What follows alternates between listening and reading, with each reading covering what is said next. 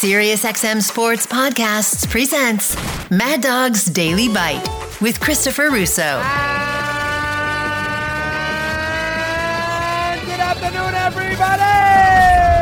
Boy, it's a good life in the NBA if you can make $47.5 million by opting in to a contract where you had an awful year and your bloom is way off the rose, and Westbrook knows that nobody else wants him. So as a result, he might as well stay with L.A. and take the 40. Russell Westbrook, you talk about an awful contract. They're paying Russell Westbrook basically $50 million to play basketball. I mean, you got to be kidding me. I mean, it's one thing to pay LeBron that. You know, you pay the best players in the world that. I mean, you want to pay Curry that, go ahead.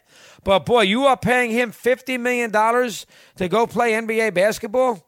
And very odd. I mean, listen, he opted in. He realizes that he's got it good right now. Got a new coach in there. He showed up at the coach's press conference, Darvin Ham. He didn't I don't know what the story with him and Vogel was at the end.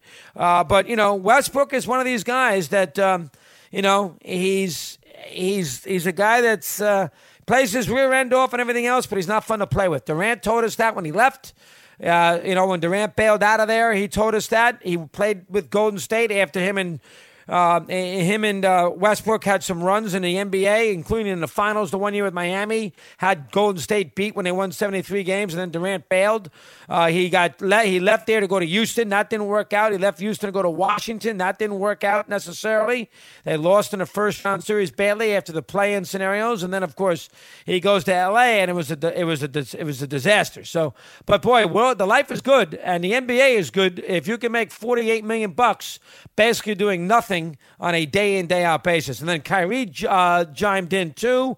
A weird tweet, what else is new? Kyrie's, as it turns out, it's the right decision for him.